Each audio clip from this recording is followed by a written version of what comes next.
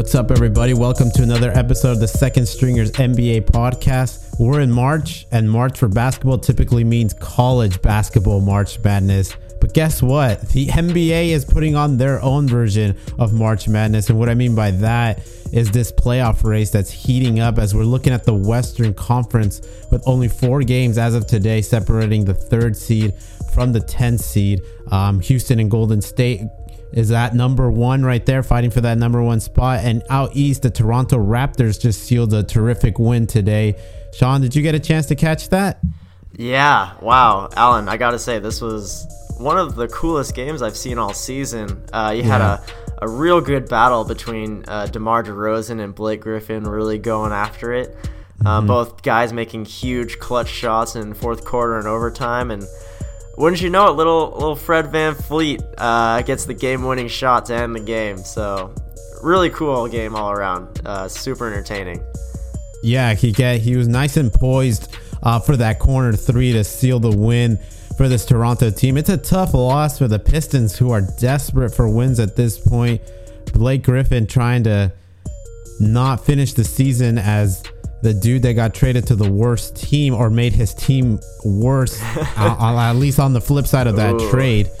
Yeah, hey, the Clippers could end up getting a nice draft pick if they keep losing, though. Man, the Hornets can pass them, and if the Knicks can pull off a miracle and pass them too, that's looking like an even better draft pick for the Clippers at the end of the season. Yeah, this is after, and the Clippers are up there. They just recently, they had that 8th seed, and we were gonna talk about them having the 8th seed, and then they lost it. So it's a back and forth going on for both teams on the West. But before we get to the West, let's talk about the Toronto Raptors, because God, what they're putting together right now is amazing. I kind of didn't really see this coming. I saw them being like an elite Eastern Conference team, but I saw them putting on basically the same repeat performance as they did last year. But what do you know? They're number 1 in the Eastern Conference with a nice little 2-game cushion ahead of the Boston Celtics. And they just clinched their playoff spot today. First team to do it in the NBA, 6 weeks out from the start of the playoffs, which is April 16th. And they're doing it because of guys like Freddie VanVleet, Mr. 5'11", and the rest of his the dynamic bench duo, as I want to refer to them. The bench mob, man. This is more than a duo. Mob. This is a whole squad of dudes with VanVleet, CJ Miles, DeLon Wright, Pascal Siakam. Even I have trouble pronouncing that one. And Jakob Poeltl. Like, all guys you probably didn't even hear of before the season started. Really good, great contributions to this team. Mm-hmm. Yeah, I mean, you got a guy like Freddie VanVleet who went undrafted, basically fought his way to earn that final spot on the roster, and traded some of his time with the D-League and the Toronto Raptors until this year. Basically, the stars align, or the man worked hard enough to get into this rotation, and he's done well, shooting 40% from 3, only averaging 8 points, but it's not really the numbers so much that matter, but just the presence and the energy that these guys play with night in and night out. This is a bench unit that right now leads the league with a net rating of 9.4 and is outscoring opponents by 29.9 points per 100 possessions. Wow. And just to put that into perspective, that margin basically leads the league of any 5-man lineup. And that 5-man lineup for this Toronto Raptors includes all of these bench guys. Wow. So it's pretty impressive. Yeah, from this team. Super impressive. I mean, you have VanVleet out there in crunch time, from what I saw in the game, with a super small lineup with him and Kyle Lowry and DeRozan all on the court together. And you're like, you look at that, you're like, man, they're so undersized. Like, how do they keep up? But that's their lineup that they go to at the end of all these games to finish the job. And it really goes to show for VanVleet's work ethic and just presence on the floor despite his size. Like, he's making a difference out there, even if it's not scoring. Yeah, and it's interesting because, I mean, sort of tonight was a great example. They go up against the Pistons, who have near 7-footer Andre Drummond. You got Blake Griffin out there, and the Toronto Raptors got their much smaller lineup, and they ended up pulling away close, but they still ended up walking away with that win. Basically, on a good defensive play, DeMar DeRozan comes down and makes the great pass to VanVleet, who's nice and poised in the corner to nail that 3. Yeah, it was actually a 2, just inside the line. Oh, just right. to nitpick on you a little bit there. Yeah. But regardless, still an amazing shot. And did you get to see at the end of the fourth quarter that dunk that DeRozan had with like 4 seconds left? I actually didn't see that. Oh, man. So Blake Griffin had just made his shot plus the and one to put the Pistons up 1 with 9 seconds left. And DeRozan just sprints the entire length of the court, and no one even guards him until the very end. He just rises up for a two-handed dunk and just posterizes whatever Pistons defender tried to get in his way. It was so epic. But then Blake Griffin ended up getting it to overtime anyway, so it wasn't the game winner. But yeah, man, such a crazy series of events that went down. But the Raptors have definitely earned their spot at the top of the East, despite no one really even noticing them halfway through the season. They're just quietly going about their business. Boston falls off a little bit. They're not playing as well as they did at the beginning of the season, and now you got a Raptors team that's looking more dangerous than anyone would have expected. Might be actually the team to beat when you're looking at these teams in the East. Yeah. I mean, when you look at the total sum of their pieces, they might actually be the deepest team in the Eastern Conference right now. Yeah. I mean, granted, the saying goes that once playoffs start, rotations start getting smaller, you rely so much more on your stars and your starters. But this might be the team to sort of go against that mold and maybe potentially fight their way into the finals, doing something that's not very stereotypical of teams to do. At least teams that make it that far. Yeah, I mean the point against them is that they are young. What we were saying, all these bench guys they have, they're very inexperienced, and when you're going up against a LeBron James led team, that's really gonna show. I mean, DeRozan and Lowry have been to their fair share of playoff rounds, but the rest of these guys, they're really gonna have to figure it out quickly, or else LeBron's just going to make them all look silly, even though he doesn't even have that much playoff experience around him anymore. Yeah, I was going to say his playoff veterans is Kyle Korver, J.R. Smith, and Tristan Thompson, I guess you could put up there. Yeah, man. I'm just a quick aside, I just think they shouldn't play Tristan Thompson anymore. Yeah, I agree, and it's sad. I was a huge Tristan Thompson guy the last couple of years, especially during the playoffs. During the regular season, it's always like, oh, just wait till the playoffs. Like he makes an impact then. Nope. No, and this year, he's looking like a guy who just doesn't need to play starter minutes anymore, or he shouldn't. Yeah, he honestly might be doing them a favor if he just sits out the rest of this season with this injury that he's got right now. He's got to find it somehow, because this guy's still getting paid $20 million a year, and is a huge reason why the Cavs are going to struggle to make roster moves if they want to move away from the enormous trade they made this year, and that he's going to be a big reason for that. That salary is just going to sit on that cap for a while now. Well, I mean, if the Lakers have taught us anything, it's that you can just leave $20 million on the couch and just forget that it ever happened, aka Luol Deng. That's true. So honestly, they're not playing Luol Deng. Cavs can do the same to Tristan Thompson. Just wait that one out. Yeah. Addition by subtraction. I believe that's what it's called. Yeah, just give Larry Nance that's what a disservice to Larry Nance. I mean, the guy's playing so good, and he's only getting paid $1.7 million or something. And Larry, that's why when people say that they wasn't a good trade, I'm like, are you serious? Larry Nance is getting paid $1 million and you're getting that much production from a guy like that? Yeah. That is insanely good. Yeah. In what world is Tristan Thompson worth 20 times Larry Nance? Not this one, man. I don't unless Tristan Thompson just can turn water into gold or something. Literally, it would take something like that to be equal worth. Yeah, but anyway, enough of Tristan Thompson.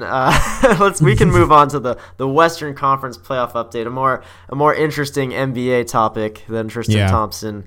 Man, we got to give credit to these Blazers and Pistons on real hot streaks right now. Pelicans, you mean? Oh, yeah, Pelicans. Who did I say? Pistons. Oh, yeah. No. No, definitely not the Pistons. Anybody but them.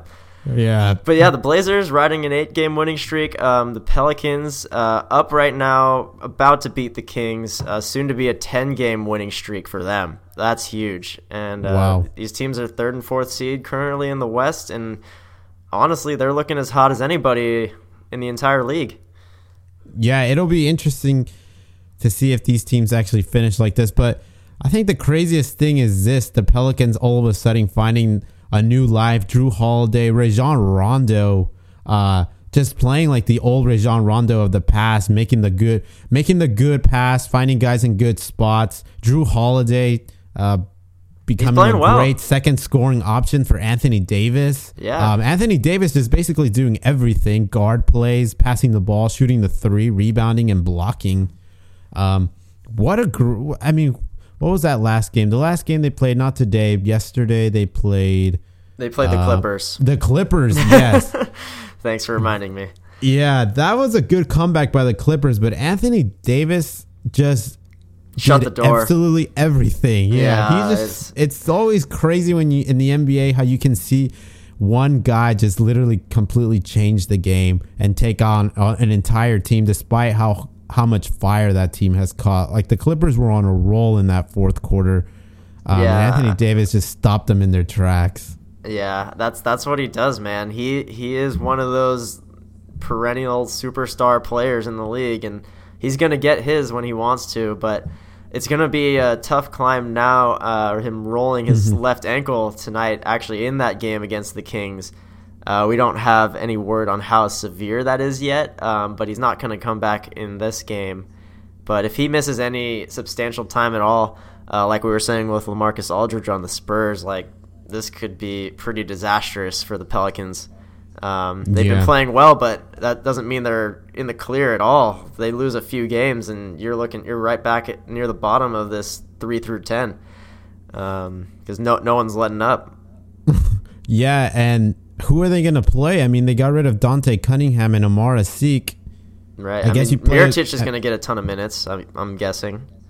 So you play Mirotic at the 4 for the most part, and Emeka Okafor at the 5. Yeah, that is a thin lineup. That's pretty thin. Yeah, that's about that's like a New York Knicks type of talented team right now. Yeah, that sucks. Yeah, they got to just cross their fingers and hope that's not going to end up being any substantial time for Anthony Davis. But what about the Trailblazers, man? I guess you got to ask the question now: as a 3rd seed, top 3 team, you're going to get home court advantage through at least up until the 2nd round. Yeah. Are the Trailblazers a real deal? Man, is this actually the team that we hadn't even come close to labeling as elite? I guess as a 3rd seed, you kind of have to give them that label, at least right now. Yeah, it's so hard. Sure, they're the 3rd seed, but I mean, they're riding a hot streak right now, and they have good play. I mean, Damian Lillard's all-star for sure. CJ McCollum's a good player. But they're not like any better than any of these other teams, in my opinion. They're just the team of the month right now. You know, like months before it was the Spurs and the Timberwolves. Now it's the Blazers and the Pelicans. Like these teams are just like totally just changing roles. Based on like how hot they are in the current moment. And that's the Blazers right now. But you can't really take much away from them. They're playing super well. Damian Lillard, man. It's Dame time every night for this guy. With a huge win over the Lakers, actually. The Lakers looked like they were well in control of that game against the Blazers, but Damian Lillard goes off for 19 points in that game, just draining threes without even looking pretty much. Yeah. And really just brought that game back for them, and I really wanted to see the Lakers win that game because I'm rooting for them. They're having themselves a good little streak here, but the Blazers weren't having it. Yeah, there were 2 hot teams that were colliding, I guess. I'm not sure if the Lakers are on the hot. They were doing pretty well. Yeah, their 5-game winning streak, but I don't think it. I mean, let's be honest here. The Lakers are just still not on the same talent scale as the Blazers, but still, nonetheless, they were 2 hot teams colliding.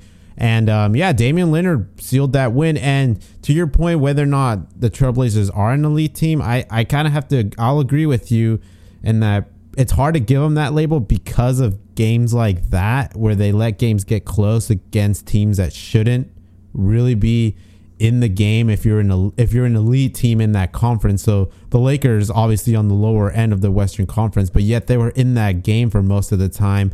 And the Trailblazers have had similar games like that throughout the year. But it's Dame time, and he's pulled through for those fourth quarter wins to still give him the W. But I mean, let's give him some props. Ever since that All-Star break, Damian Lillard has been averaging 31 points, 5 assists, a 45% shooting, and 42% shooting from three, which is that's big to me, time.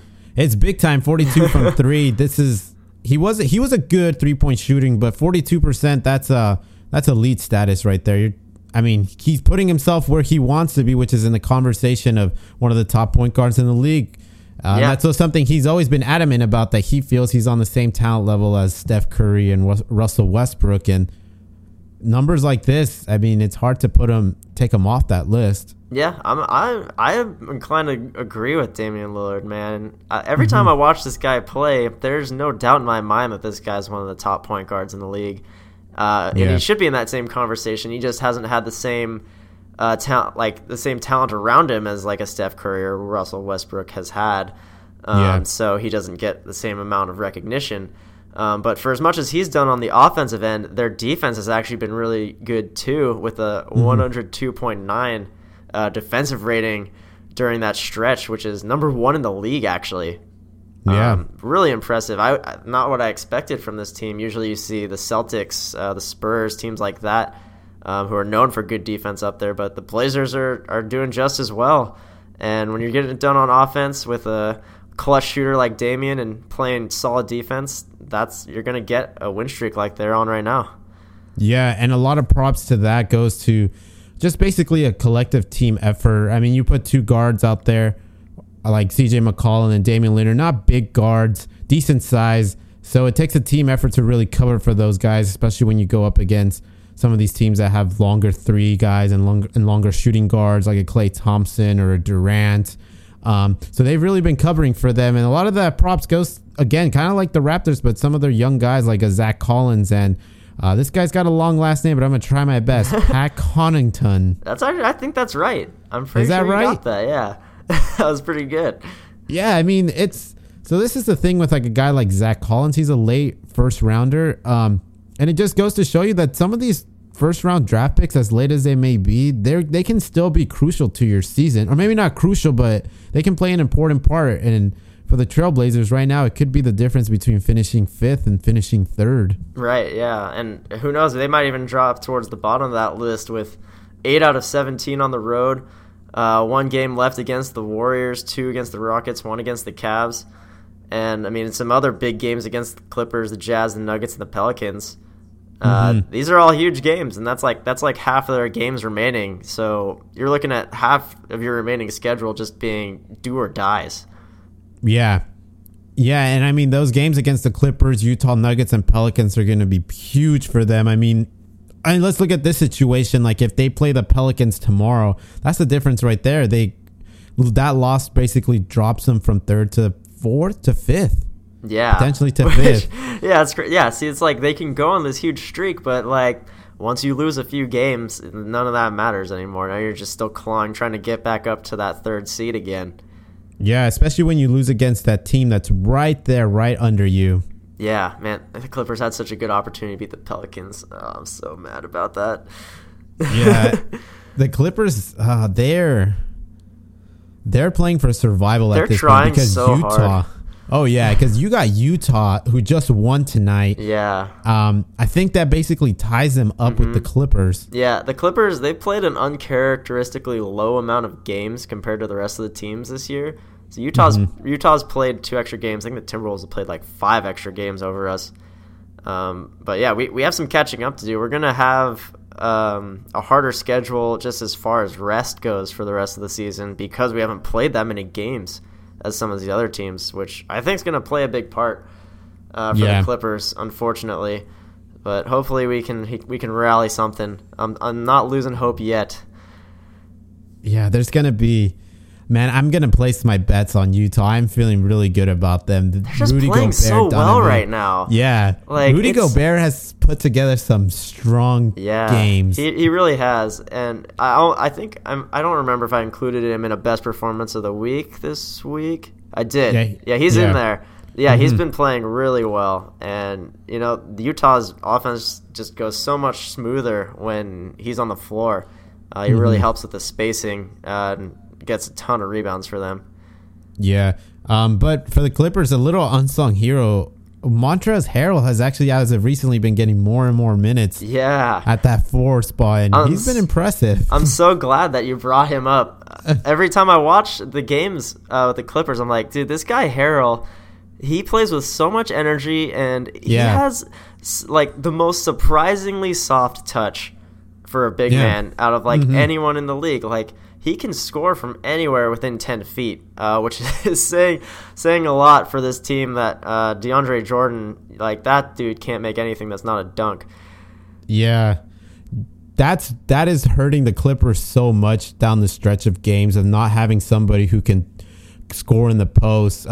Because, Lou Williams, as great as he is, if you just double team him because of his small size, and you just cut off the lane every time, it's hard for him to have any other scoring option. Right. Austin Rivers, I wouldn't really call him much of a scorer. He still gets the most minutes on the team. Yeah. He's a frustrating player to watch. I can't get on this again. We can't keep coming back to this, man. Yeah, but we're just watching that Clipper game last night. DeAndre Jordan just blowing hook shot after hook shot. He can't score. He's just an alley-oop guy.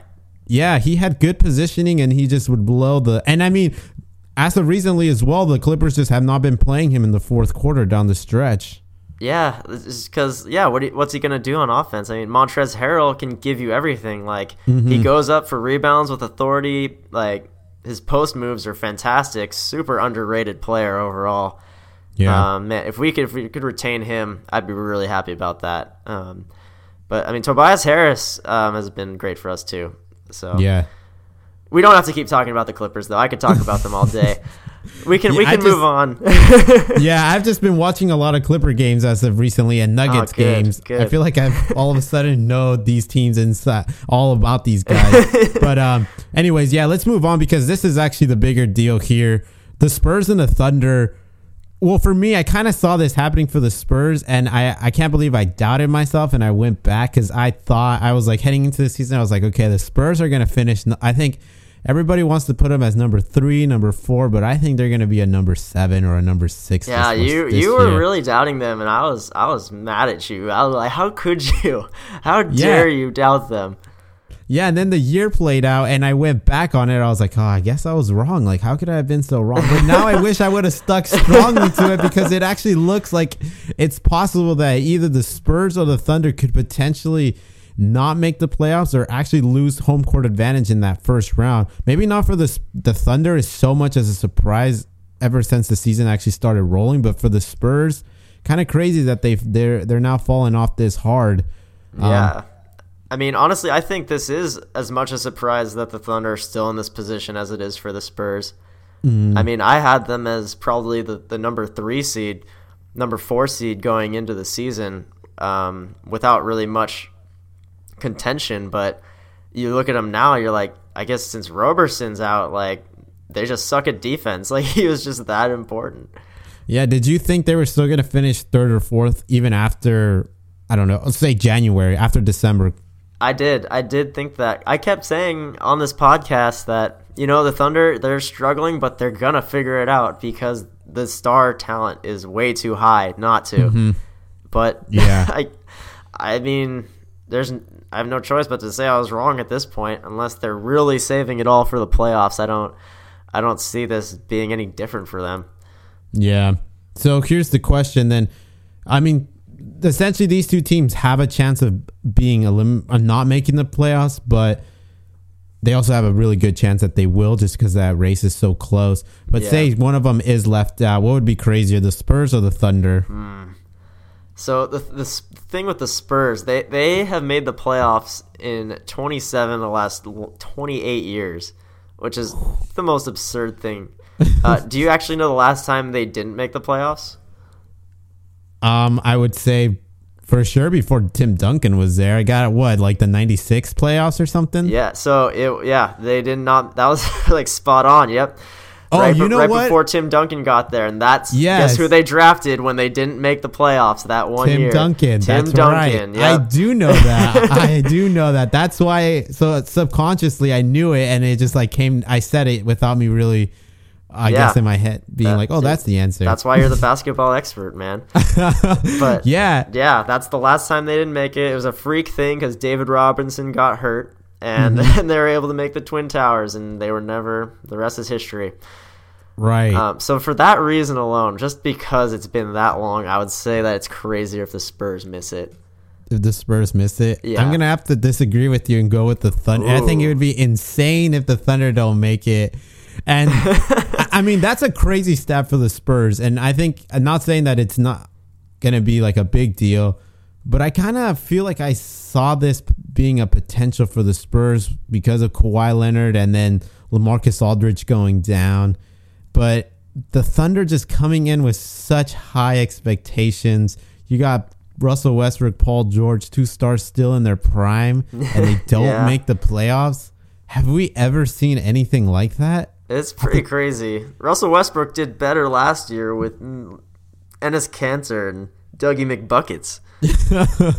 Yeah, and a young Sabonis. Yeah, and Oladipo, can't forget him. Right. He wasn't all-star though yet. He wasn't ready yet. Yeah, this is pre-Super Saiyan Oladipo. Yeah. But like, dude, come on. It's the Spurs we're talking about. In my entire conscious life, I have not seen them miss the playoffs. That is true. That is a good way to put it. Because, yeah, as far back as I can remember watching the NBA, the Spurs were always there. Right. I mean, they were always the bitter rival for the Lakers in the playoffs when I first started watching the NBA. So, yeah, they've always been there. But still, the Oklahoma City Thunder, so much hype, and they don't even make the playoffs. That would be disastrous to this franchise. I really think like getting Carmelo Anthony was still not a good idea. Yeah. So he's shooting a career low 40% from the field. This is gonna be, I think, his first year ever not averaging 20 points a game in his entire career. Like, he's just on the decline. Maybe not like this isn't the same level as Steve Nash going into the Lakers. But it's not like he's really helping them very much. I would honestly rather have Kanter and Doug McDermott. Yeah, I mean, Enes Kanter, I mean, the New York Knicks aren't winning any games, but Enes Kanter's gotten like a double-double like the last 6 games. Yeah.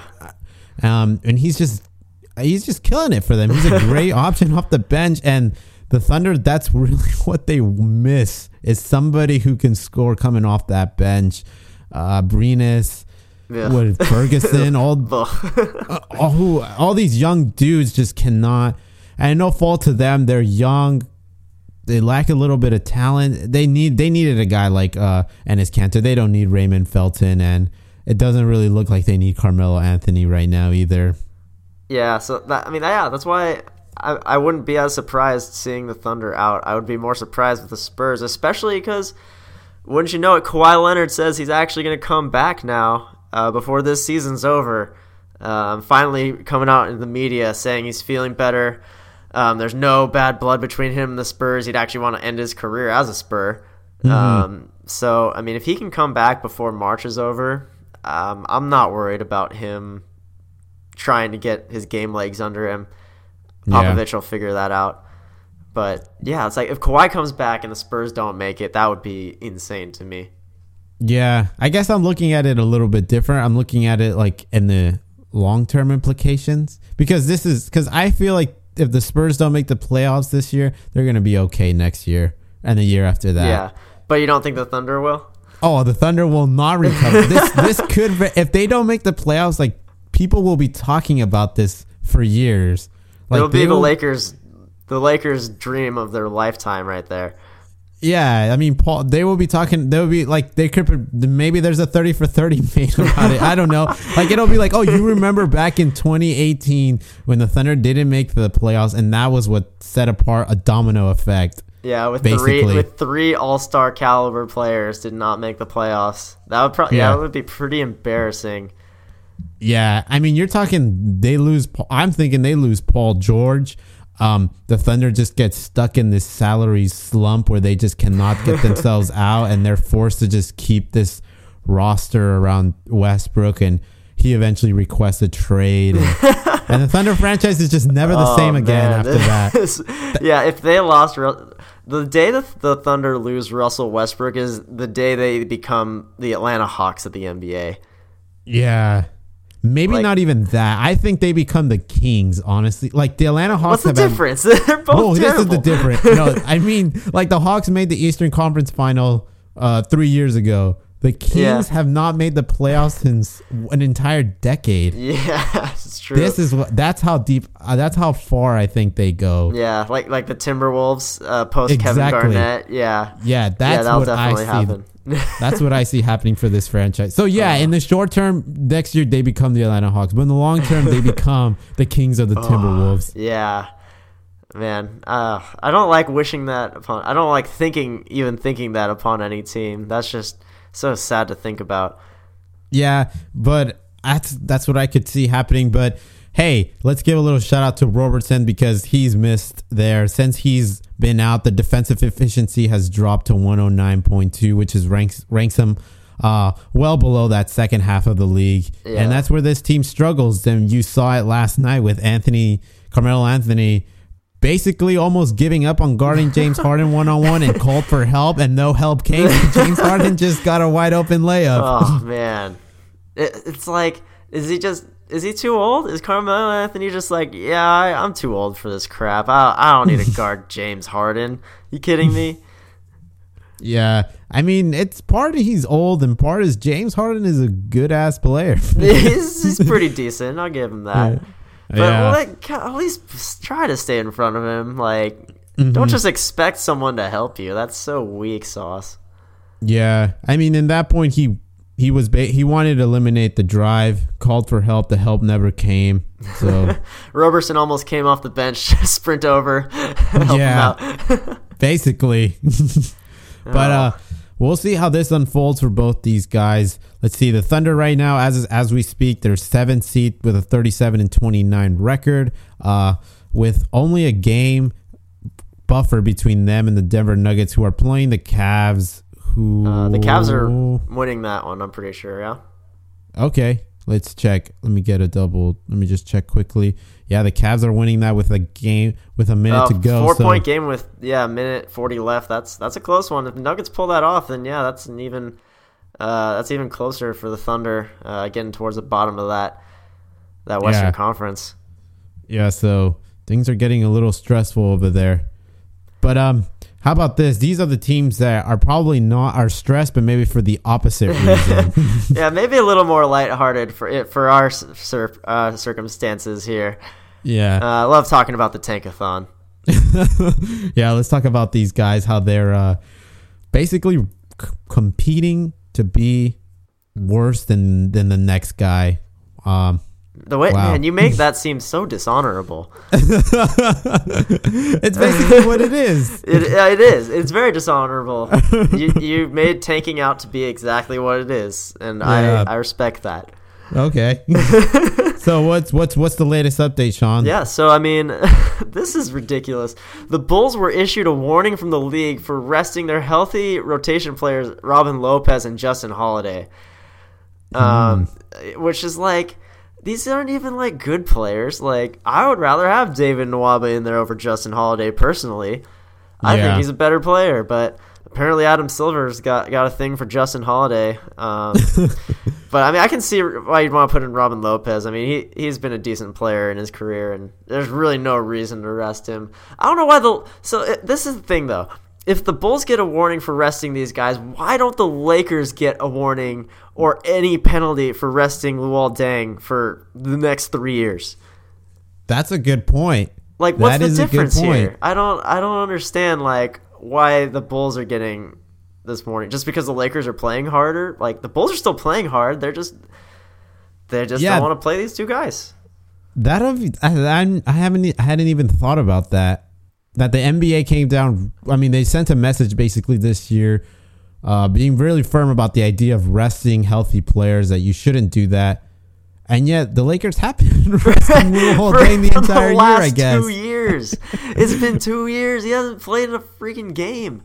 I'm surprised no team has brought that up, like a Mark Cuban or right, or a player. I mean, like LeBron James, I guess, or Greg Popovich. Some of these figures you think would bring that up or use that as their counter argument. Yeah, it's like Luol Deng, like he could still contribute to a team. He could still put up some points. Like he's not completely washed up unless something terrible happened to him where like none of us know about it.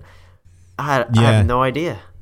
I mean, there was a stretch there when the Lakers didn't have Lonzo, Ingram, or Larry Nance. Yeah, a couple guys were out. Yeah, and you're bringing in just G League players instead of your $18 million Luol Deng. Yeah, that's true. I'm pretty sure Luol Deng would have. I mean, I feel like this league could have made a strong argument that the Lakers should play him there.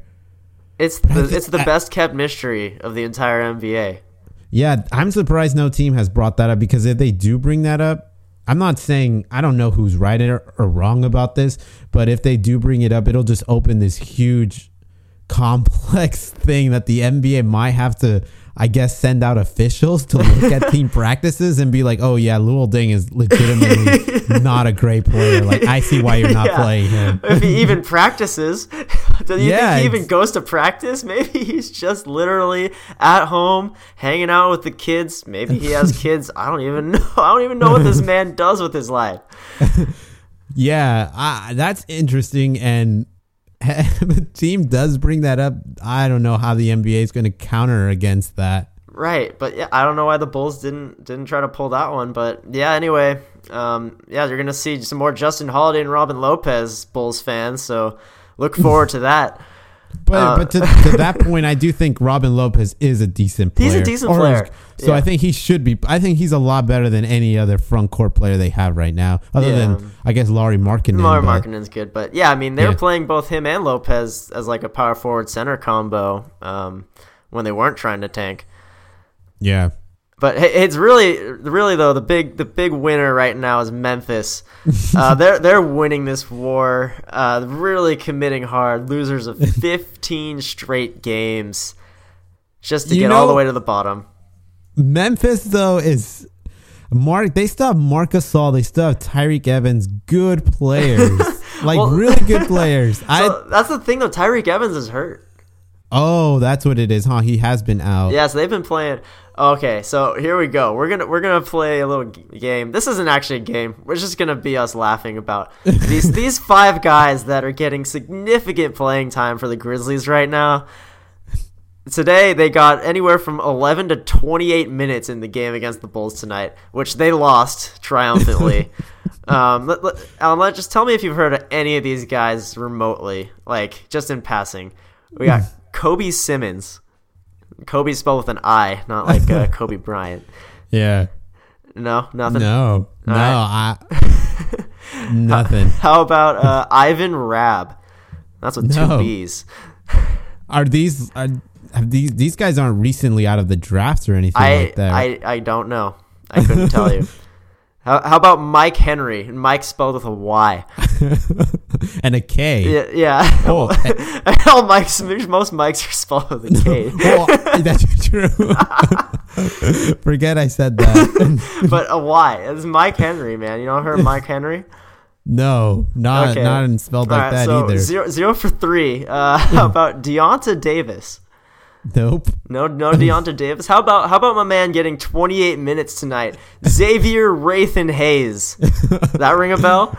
No. This is all right. So there we go. 0 for 5. These guys all got significant playing time tonight against the Bulls, and this is what Memphis has become after Mike Conley got hurt.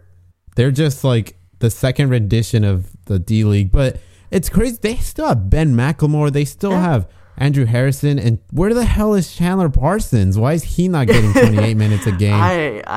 He totally disappeared too. I didn't even notice. Yeah, But Marcus Gasol's still playing all these games.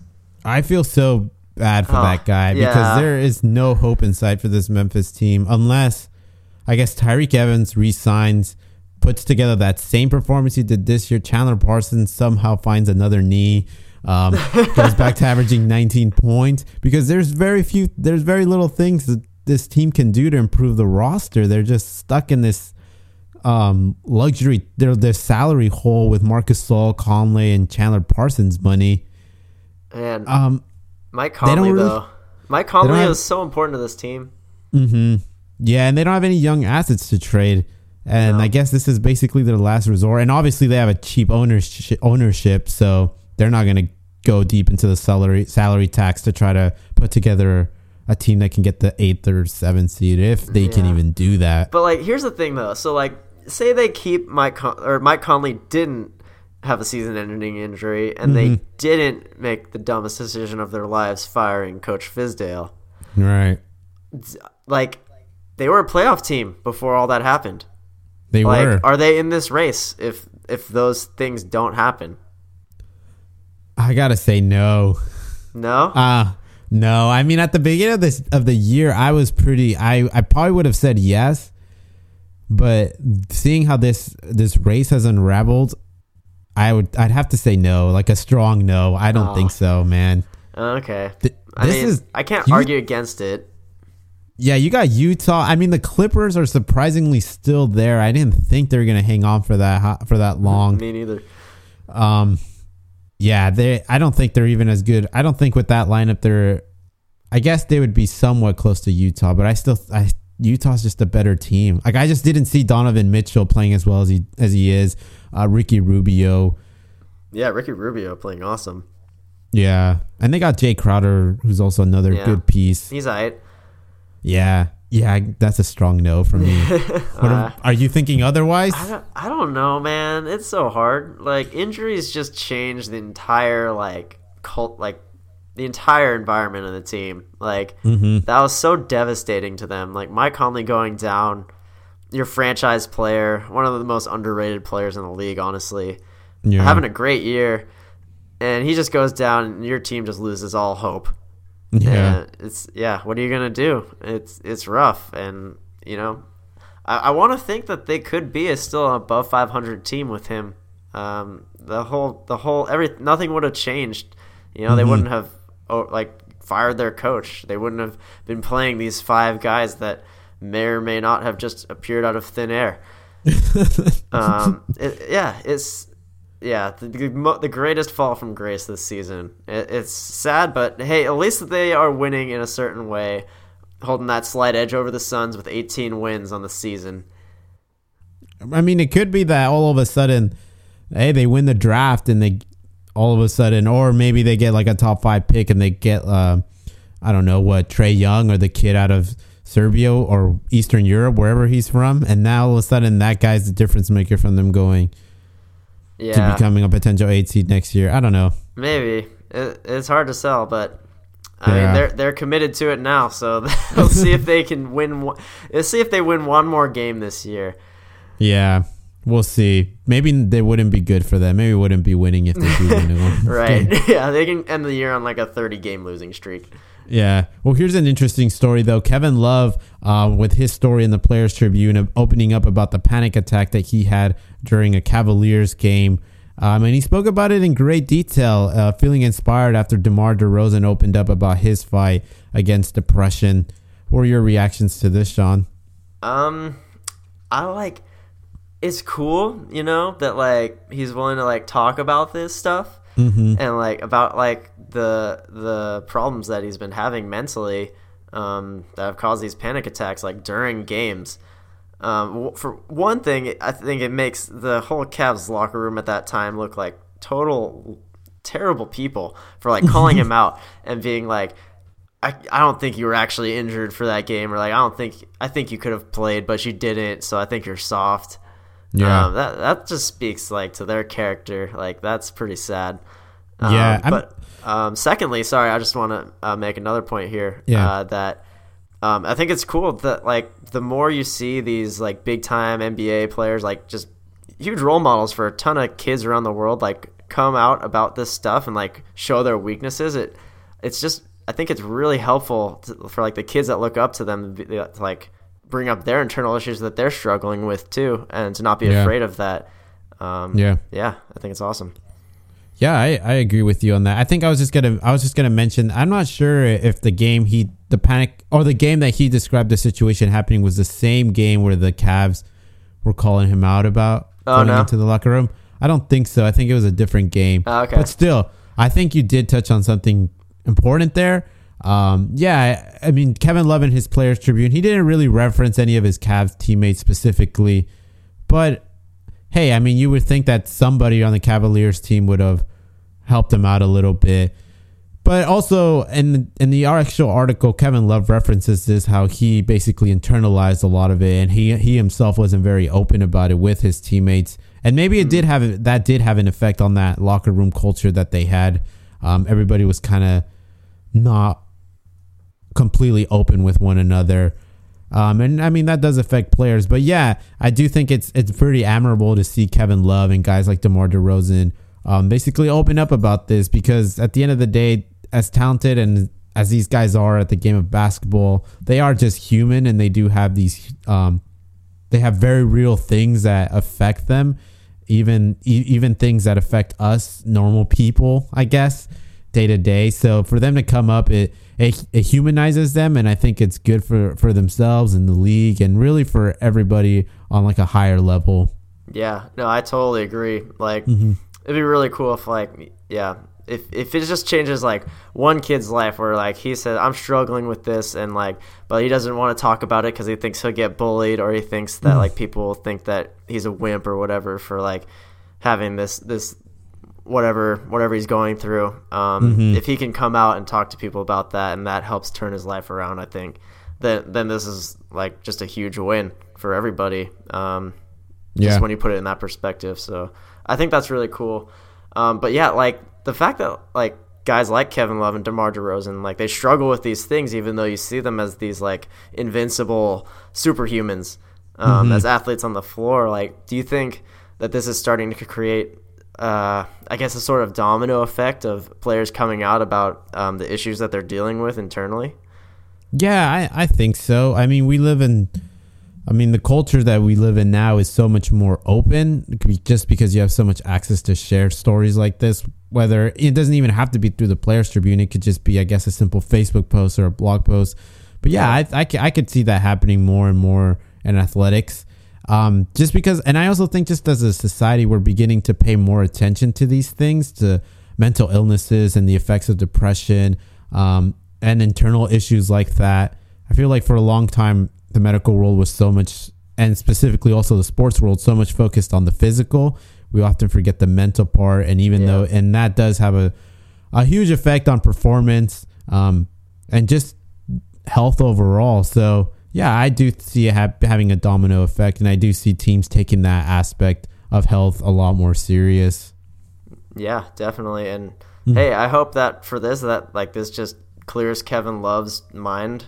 And that he comes back. He's slated to come back pretty soon. He says he's gonna come back from that injury a little before his 8-week timetable. So hey, let's insert him into that Cavs lineup and see what they can do with him. I mean, yeah, we forget this is an all-star player that they're missing right now. Like, he could be big time. Yeah, that would be awesome if that kicks off a huge surge in his game, which would be perfectly timed heading into the playoffs, because this team definitely needs a second scorer right now. JR can only be JR Swoosh for so long. What about Larry Nance, though? Oh, Larry Nance. Yeah, that's true. As long as Kevin Love's not taking too many minutes away from Larry Nance, he can do whatever he wants. Yeah. All right. Well, how about this story here you got about Steve Kerr? What's going on here? I mean, it's not so much a story as it is an interesting little maybe solution to a problem that players that go into the draft have. That Steve Kerr earlier this week saying that players not selected in the draft that have signed with an agent should be able to return to college if they choose to do so, which I honestly didn't even know that was a thing. Like, if they sign with an agent, they're not allowed to go back, like they've committed completely to getting drafted or being on the street, really. Yeah. So basically, when you sign with an agent in basketball, you basically forego your eligibility because it's technically, I guess, accepting something and putting you on that line of on your way to becoming a professional athlete. So the NCAA therefore marks you as ineligible as soon as you sign with an agent or you declare for the NBA draft. And to me, ridiculous. It is a little ridiculous because it is a tiny technicality, I guess. I think you should be allowed to play your chances. Like if you have a chance of being drafted, why should that be an all or nothing? You know what I mean? Like if you're not selected, why can't you just go back and play college ball? I don't really see it. And get an education. Like who loses there? Like you're giving a kid education. He's gonna continue to contribute on the basketball court for you because he was obviously thought he was good enough to be drafted. So he must be pretty dang good. Yeah, it's a little ridiculous, but that's the way the rules stand right now, and that would be an easy fix. I mean, we talk about potential fixes to the basketball world, on whether it's getting rid of the one and done rule or setting up some sort of improving the G League. But this right here is something that could probably be done just over one day of discussions. Right. I think. I don't know. What technical, like what logistics would make this like a hard thing to enact? Like just take out that one rule. Seems pretty easy to me. I'm all for kids staying in college. Yeah, I think so. Because that's part of the problem. I mean, you get a bunch of kids who declare for the draft, and like we always talk about, there's that 1% that knows for sure they're going, but then there's that second half that are kind of crossing their fingers that they get drafted, and when it doesn't happen, why can't they have a backup plan? That doesn't mean leaving their home or leaving their country basically to go play in Europe or China or wherever. Why can't they just go back to playing college? Yeah, I really do wonder. Like, I mean, I haven't looked into it. I don't know if this has been like a documentary or anything, but like, what happens to a lot of these guys that does happen to? They sign with an agent, they don't get drafted, and then they end up like their whole basketball career just ends right there. They go out for the G League, but then what? Do they just end up on the street? No, I mean, a lot of things can happen there. I mean, a lot of times these guys are good enough to play, whether it's a first division professional European club or a second or third division or second, same thing on the Chinese side, or they can attempt their chances at the G League. I mean, a lot of these guys continue, I guess, basically playing for an opportunity to get called up into the NBA, and you see some of these guys get called up. I mean, the Memphis Grizzlies called up a bunch of dudes who basically followed that path. It's like they went to like a local McDonald's and just like everybody got a proposition for you guys. Yeah, I mean the Jonathan Simmons of the world are sort of like those people who don't end up getting drafted and they have to go either play in the summer. Some of them have the option of that, playing in the summer league, or they basically go to another country and play their chances there and then come back and try to get a spot in the G League to get noticed by NBA scouts. I mean, a lot of things can happen basically. Yeah, for sure. But I totally agree. If these kids want to go back to college, give them the education and let it be. That's what I think. Yeah, I don't see why not. But anyways, let's go to the best performances of the week here, starting with Jeff Ennis III. Yeah. Going 8 for 9, 4 for 4 from 3 for 21 points, 4 rebounds, and 2 steals, and what would be a loss against the Orlando Magic. That's a triumphant loss right there. Like, if you lose to the Magic, like, at this point in the season, like, man, that is super sad. They're trying to lose. See, that's the thing. Oh, well, yeah. But the Magic is a team that I don't think is trying to lose. I think they're legitimate. They're just legitimately a bad team. That's really sad because I would include them in the tank-a-thon. Yeah, they belong there, but they are legitimately just a bad team. Oh, man. But how about this guy, Rudy Gobert? He's been one of my favorites this second half of this year. Mostly because of your fantasy team, huh? Yeah, he has been huge for my fantasy team. And I knew he could pull this together, but those injuries, man, the first half. That was big. Yeah, but he goes 7 for 9, 12 for 14 from free throw to go 26 points and 16 rebounds with 4 blocks in that win against the Timberwolves. Big win. Rudy Gobert continues to be the defensive anchor that he is for this Utah, who's trying to claw back into the playoffs. Yeah, you got to think even like Utah win even a few more games if Rudy Gobert is in the lineup for the whole season. Crazy stuff, man. God, I can't believe Utah, man. I just don't understand them at all. They're doing it, man. They're doing it. But Larry Nance Jr. of the Cavs, 22 and 15 on 9 for 15 shooting. Yet again, the $1 million guy right here, which is actually a very modest thing to be called in the NBA. It's very modest. When you think about it, $1 million man, that's not. Oh, you doing all right there? You got enough money? Yeah, exactly. LeBron can loan you a few million. Exactly. But the $1 million guy, he's scoring big for the Cavaliers in his first start. I guess Tristan Thompson is out, so now Larry Nance Jr.'s got the starting spot, but most likely he would have gotten it regardless, I think. I mean, maybe. I think it's a blessing in disguise that this happened and Larry Nance got the start, but career highs in points and rebounds for him in his first start with the Cavs. That's got to feel really good. And he's going to earn himself a nice, juicy contract. Yeah. We'll see because he actually has still he's got a team option for $1 million next year. Oh, he's not. Oh, it's the team's option. Okay, yeah. Dang, that sucks. So he's going to have to wait another year to cash in. Man, that's why this trade was so good. That's really good. They get Larry Nance a year older for another $1 million. That's highway robbery right there. Yeah. But how about this? Ben Simmons, 8 for 9, 16 points, 8 assists, and 13 rebounds with only 1 turnover in a win over the Charlotte Hornets.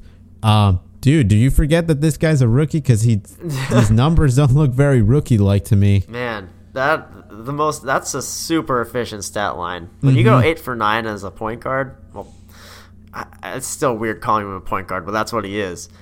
Yeah, that's crazy good shooting. Right, as a point guard who stands at almost 7 feet tall, unreal.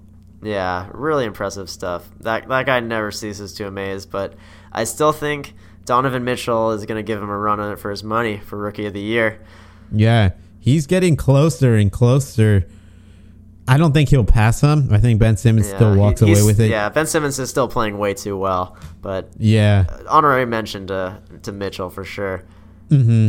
But how about DeMar DeRozan carrying his Toronto Raptors 16 for 28, 42 points, 4 assists, 6 rebounds. Huge win against the Pistons in overtime in what seemed like a game that they might lose due to the attempted heroics from Blake Griffin, but DeMar DeRozan pulls in and makes the game-winning assist to Van Fleet, who was poised in the corner. Yeah, man, this was a game for DeMar. Mm-hmm. Those 42 points, a lot of those meant a lot in the fourth quarter and overtime. He just came up big, play after play. Really, he probably has the best mid-range game in the NBA right now. I agree. Because it's a forgotten art, and they're talking about a little bit during the game. Like no one tries to practice their mid range anymore. It's all about threes or layups, and I mean, you can look at the analytics on that, sure, but I mean, as far as mid game goes, like since Kobe, we haven't seen as good of a mid range since him. I think DeRozan's the closest thing we have to it. Yeah, I agree, and I mean Carmelo tries, but he's too old. He's too old. And OKC's not running that many plays for him to get that mid-range shot either. Yeah. Oh, I know. I mean, DeRozan, huge win. DeRozan. Yeah, huge win for them, clinching that playoff spot earlier than anybody else. And a lot of that goes to him. Yeah, kudos to that guy. Well, how about this? The worst performers of the week. Who are these guys, Sean? Yeah, let's get right to it. So, some of you might remember him as the Philadelphia 76ers Rookie of the Year a few years ago. Yeah. It's Michael Carter-Williams against his former team, going 0 for 6 shooting, 2 for 4 free throws for just 2 points and 3 rebounds in 16 minutes and losing to his former team. Yeah, they were in that game for 3 quarters, and then that fourth quarter just blew up. Yep. If Michael Carter-Williams made a few more shots, they would have won that game. Who knows?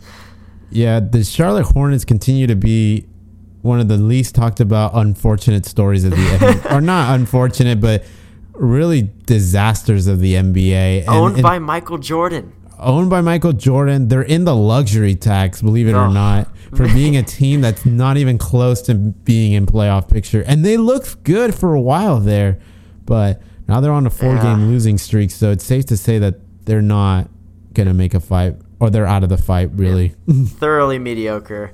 Yeah. Here's another mediocre performance. Thaddeus Young. Bet you forgot that guy existed. Mm-hmm. Well, you probably are okay to continue forgetting because he shot 0 for 5 with 0 points, 4 rebounds, 3 steals, which is pretty good, but then 3 turnovers and 4 fouls in 33 minutes. Wow. In a game that the Pacers actually won. No thanks to him. But, yeah, you're in for 33 minutes, and you don't score a single point, and you commit 3 turnovers. There's nothing good there. Yeah, you almost committed as many turnovers as shots attempted. Right. Yeah, that's a sad one. But, hey, to end off the worst performances, we got a double threat right here coming from Emmanuel Mudiay. Oh, I feel bad for this guy. I know. Recently traded to the New York Knicks at the trade deadline. Let's start off with his game against the Kings. 19 minutes, he put up a nice 0 for 6 shooting with 0 points on the night. 1 rebound and 3 assists as the starting point guard for that team. And then later in the week against the Blazers, he goes 1 for 9 with 3 points, 2 rebounds, 4 assists, and 6 turnovers. Wow. In that loss. So man. Not a good week for this guy. Yeah, give the start to my man Trey Burke, please. That guy needs to start for this team. Or Neil Aquina. Then they draft that guy high. Neil Aquina. Yeah, that's right. This guy so high. You're starting Mudiay. I feel bad for Mudiay. He looked like such a good prospect, but he just has not been able to find his mojo in the NBA. Yeah, it's sad. I mean, it doesn't help that he's on such a poor team. Mm-hmm. He was doing a little better when he was on the Nuggets, but yeah, this was just not his week. No. Well, to close the podcast out, here's a question for you. Yeah. Recently in LA, if you're driving down, I'm not sure exactly where, but I wish I knew the name of the street. But anyways, if you are driving in LA, at some point you will run into 3 billboards paid by an attorney in LA who just happens to have so much money that he decided to pay to have these billboards out trying to recruit LeBron James to the Lakers. Wow. Whether or not they work, I don't know. But here's a question. What's more likely, that these LA billboards convince LeBron James to sign with the Lakers, or that Lonzo Ball continues his hot shooting from three-pointer? Since he's come back from his injury, he's shot 60% from 3, going 19 for 38. Compared to the first 4 games, he shot 23% from 3. Well, what do these billboards say? Do you know? I think it just says, LeBron, please come to the Lakers, or something like that. That's not very convincing. I it's gotta go with Lonzo's special. hot shooting then. This attorney wasted his money. You gotta put something catchy up there. But I think Lonzo's found his groove, man. He's more confident in his game, I think, now, having almost a full year of NBA experience, and he just looks super poised out there. I mean, I don't even think it's a contest, man. These billboards aren't going to do anything. True. As much as I want to say the LeBron James, but yeah, I'm going to have to side with Lonzo, though I don't think either of these two is likely. But Lonzo Ball does look a lot better. I think he can finish the season pretty well. I think you're not giving him enough credit. You think he could finish 60%, though? Well, not 60%, but like hot shooting doesn't have to be 60%. It can be like 45. 45 is pretty good. Yeah, 45 is good. That's hot. That is hot. That's like Damian Lillard status. Yeah. Well, let's see if he keeps that up. Lonzo Ball, because remember, I mean, everybody was doubting this guy with that ugly shot, and even Isaiah Thomas said, hey, if it works, why not keep it going? Yeah, the doubter, all the haters are silent now. Yeah, Lonzo Ball's finding his mojo, but also let's give a quick shout out to Kobe Bryant for walking away with that Oscar. When he said he was going into the storytelling world, he made it seem like it was going to take him decades before he was in the running for this. But what do you know? He did it in a year. So yeah, it took a whole year. Wow. But man, can this guy do any wrong? Like, I don't know, man. He has done wrong. He did something really wrong. But he's overcome it, and now he has an Oscar. He has as many as Leonardo DiCaprio. Right. Yeah. He's now in barbershop talks about NBA, greatest NBA player, greatest shooting guard, and also greatest Oscar winner. Greatest Oscar winner. I don't know. That's a bold claim. The hottest take. Yeah, that's a hot take right there. All right. Thanks, everybody, for tuning in. Catch us again next week as we continue to follow this hot Western Conference race for the playoffs. And also, once the playoffs get started, continue listening to us because we'll continue giving you hot takes and great opinions on NBA basketball. Right, Sean? Yep. And even when the season's over, we'll still be here every week for you guys. Awesome.